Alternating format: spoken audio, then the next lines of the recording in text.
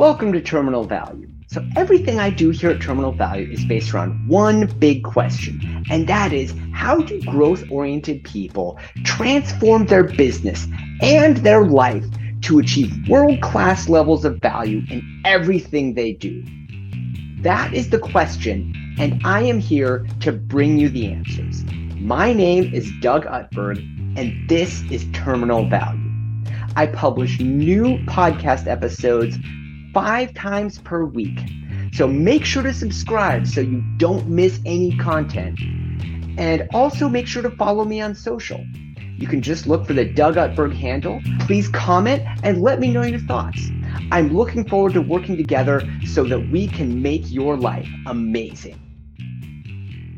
Welcome to the Terminal Value Podcast. We have Rami Essad with us today, and we're going to be talking about disrupting disruption, or really about the taxonomy of entrepreneurship and how it creates value in the midst of chaos. Anyway, Rami, you've actually been involved in quite a few businesses throughout your life. I'd love to hear some of your experiences, some of the things you've seen, and just how it is that you've really seen disruption create value. I think entrepreneurship in general has been kind of time again been out there to kind of chart a new path, right? Entrepreneurs are built a little bit differently to look at what's happening today and say, like, there's got to be a better way, right? Whether that's something with like an iPod or just, in software, right? Like you see inefficiencies and you want to make the world a little bit better and you kind of want to chart a new path. And that to me is what entrepreneurship's all about. It's finding problems that you want to solve and finding a better way to do it.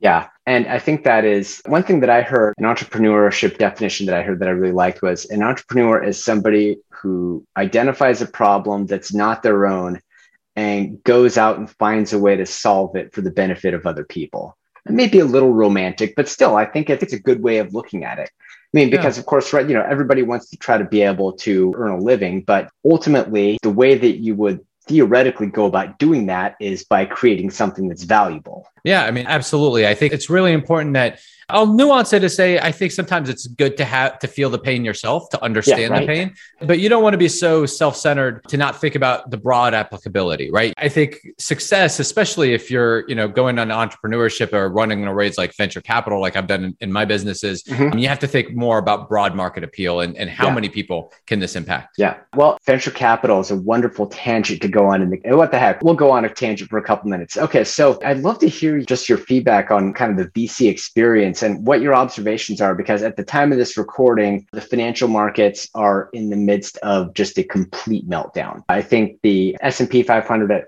as of right now is around 20-ish% off its peak. Looks like it's headed lower. Crypto prices have just plummeted. And so there are a lot of people sounding panic buttons right now. And of course, VC firms all over basically said no new deals. And I know that being VC backed I know there's a cachet to it, but from what I understand, the VC funding has a lot of strings attached to it.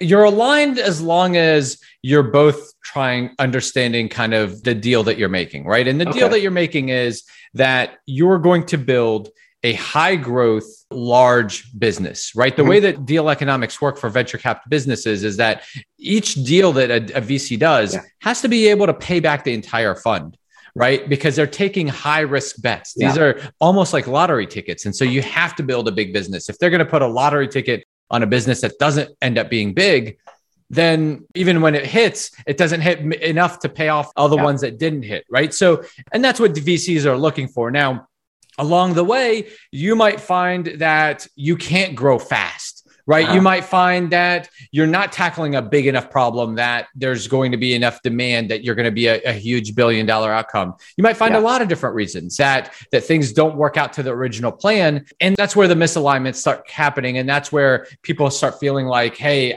I took money with all these strings attached. The last thing that I'll say is you also have to have an outcome. Right. If you want to build a lifestyle business, if you want to be in charge of your business for the rest of, time, maybe venture capital isn't the best way to build it, because in reality, VCs make a deal with their purse strings, right? They have money bags, they're limited partners, LPs that they raise money from. And those people expect their money back in a 7 to 12 year time horizon. Right. Yeah. And so they say, hey, I'm going to go find the best deals to invest in. You give me your money. I'm going to give you money back in 7 to 12 years.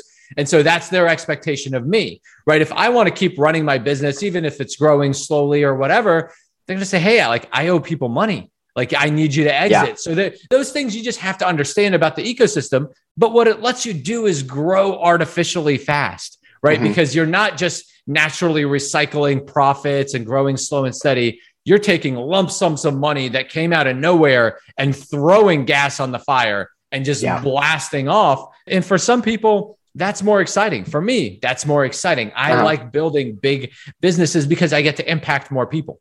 Gotcha. Well, and I think that was one of the things we were talking about quite a little bit in the pre-show, is about the idea of being able to impact people and really focusing on helping people. I'd love to hear a little more kind of about how you think about that and how that works its way into the types of businesses that you operate.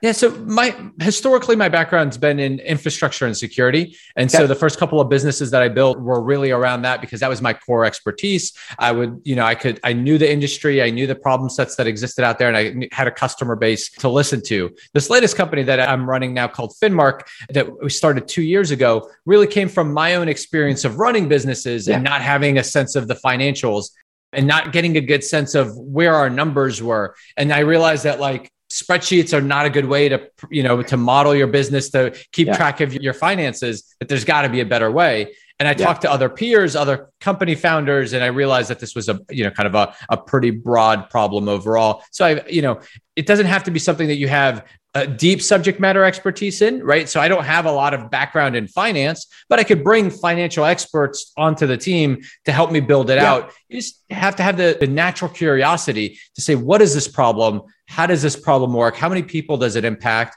And then what would be a better way to maybe solve this? You can ideate at a very high level and then bring in experts to build it out.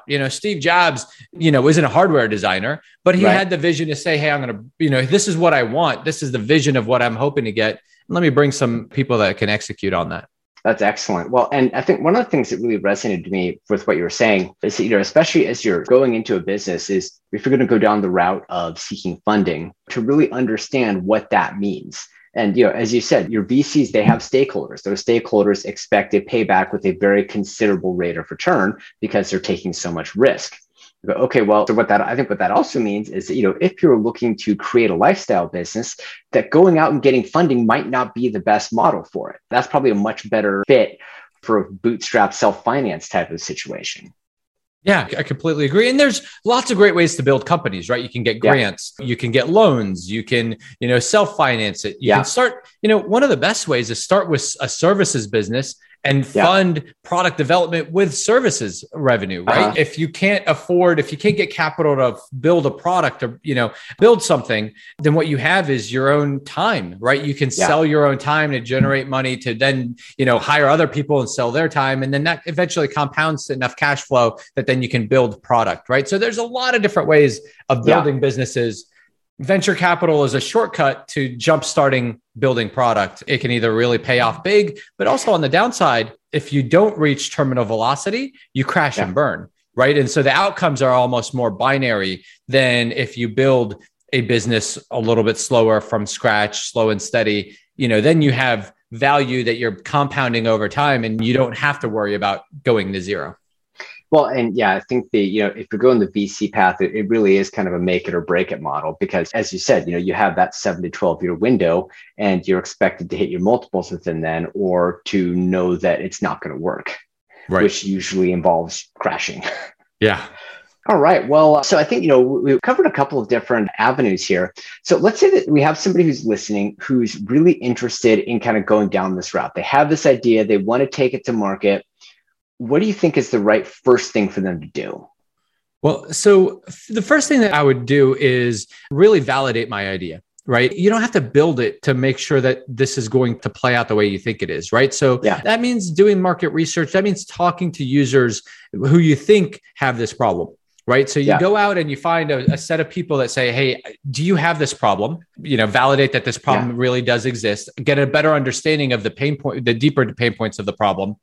And then start ideating on how you would go about solving it, right? Whether it's software or something else, whatever it is, right? Ideate on how you would solve this problem. It could be a hardware device. It could be whatever, right? And then go back to the people that you interviewed the first time that had this problem and say, would this solution, I'm thinking about building this, would this solution solve your pain point? get some feedback from them on that. But the most important part of that whole step is asking, is this problem worth paying for? Is this problem something that you would pay me for? And how much would you pay me? Right? Because that has a huge impact on whether or not you build the problem. A lot of people build a solution, right? A lot of people, see a problem, and maybe it's an okay problem. It's it's a headache. We're coming in with, a painkiller, but a painkiller might be too expensive, right? And so if I had to pay $100 for every pill of Advil, I probably would actually I'd suffer through the headache, right? But if I had cancer and you told me, hey, I needed to pay $10,000, $25,000, $100,000 for this pill,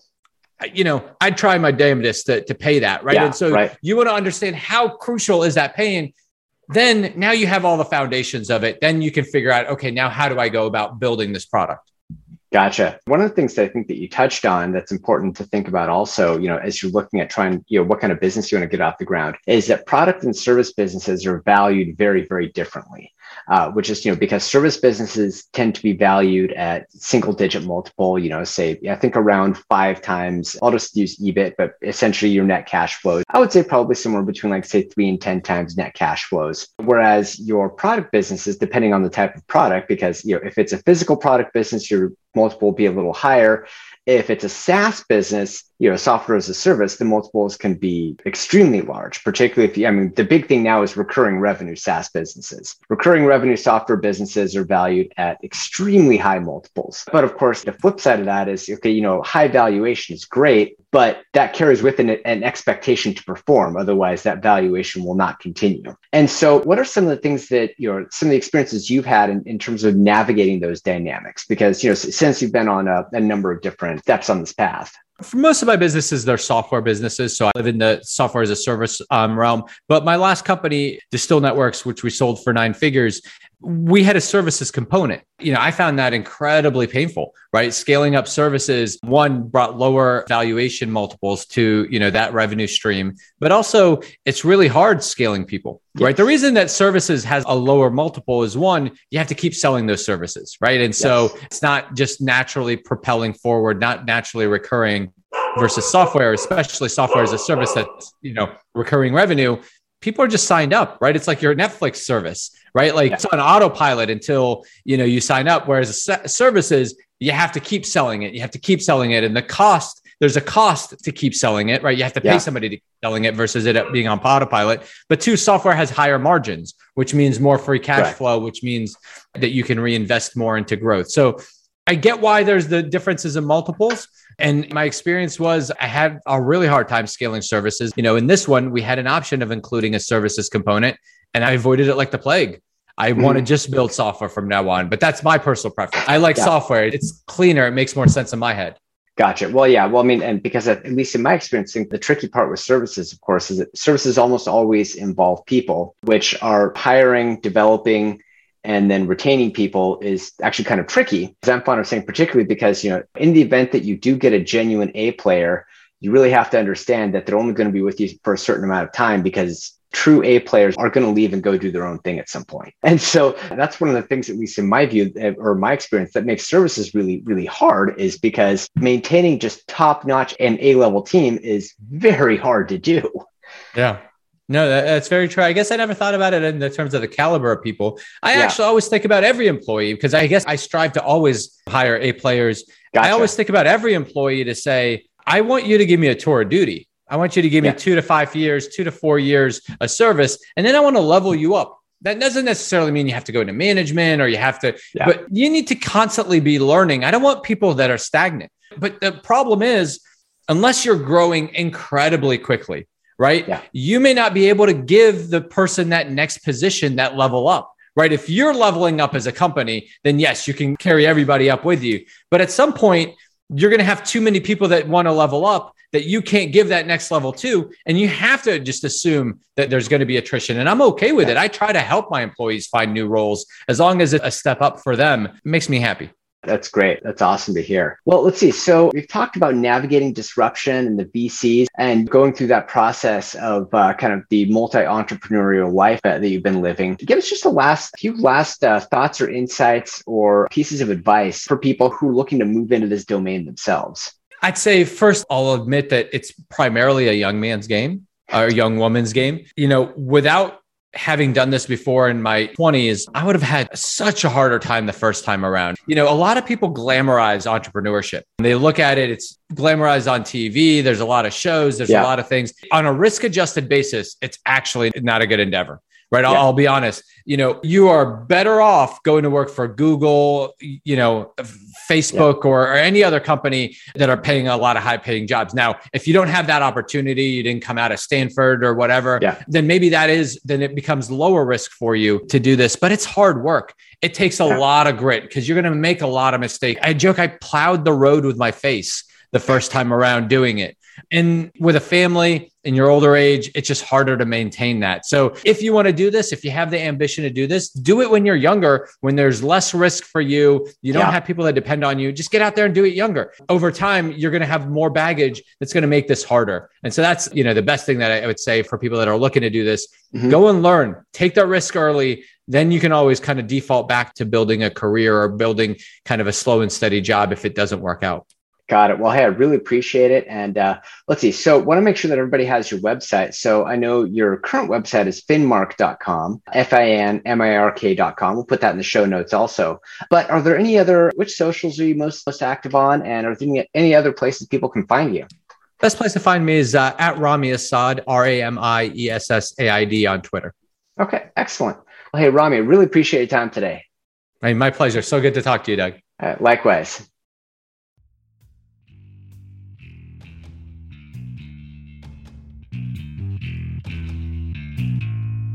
Hey, thanks for watching to the end of the video. There's just a couple of things that I need from you right now. Number one is I need you to subscribe. If you're not already a subscriber to the channel, please hit the subscribe button and turn notifications on. That way you will know every time I publish new content. Number two, comment. Share your thoughts. I want to know what you did and didn't like. What should I make next?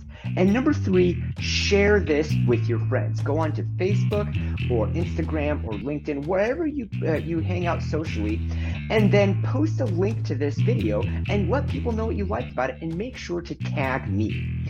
And then what I would also like to do is I would like to offer you the most incredible free gift ever. And this is related to my business where I help other businesses reduce their contract related costs. If you are a decision maker in a business, then I want to talk with you to see about how we can address your contract costs and drive savings. If you know somebody who is a business decision maker, then I would like you to help me get in contact with them. And in exchange, I am going to give you a absolutely free vacation at one of 30 places across the United States with no obligation and no timeshare pitch.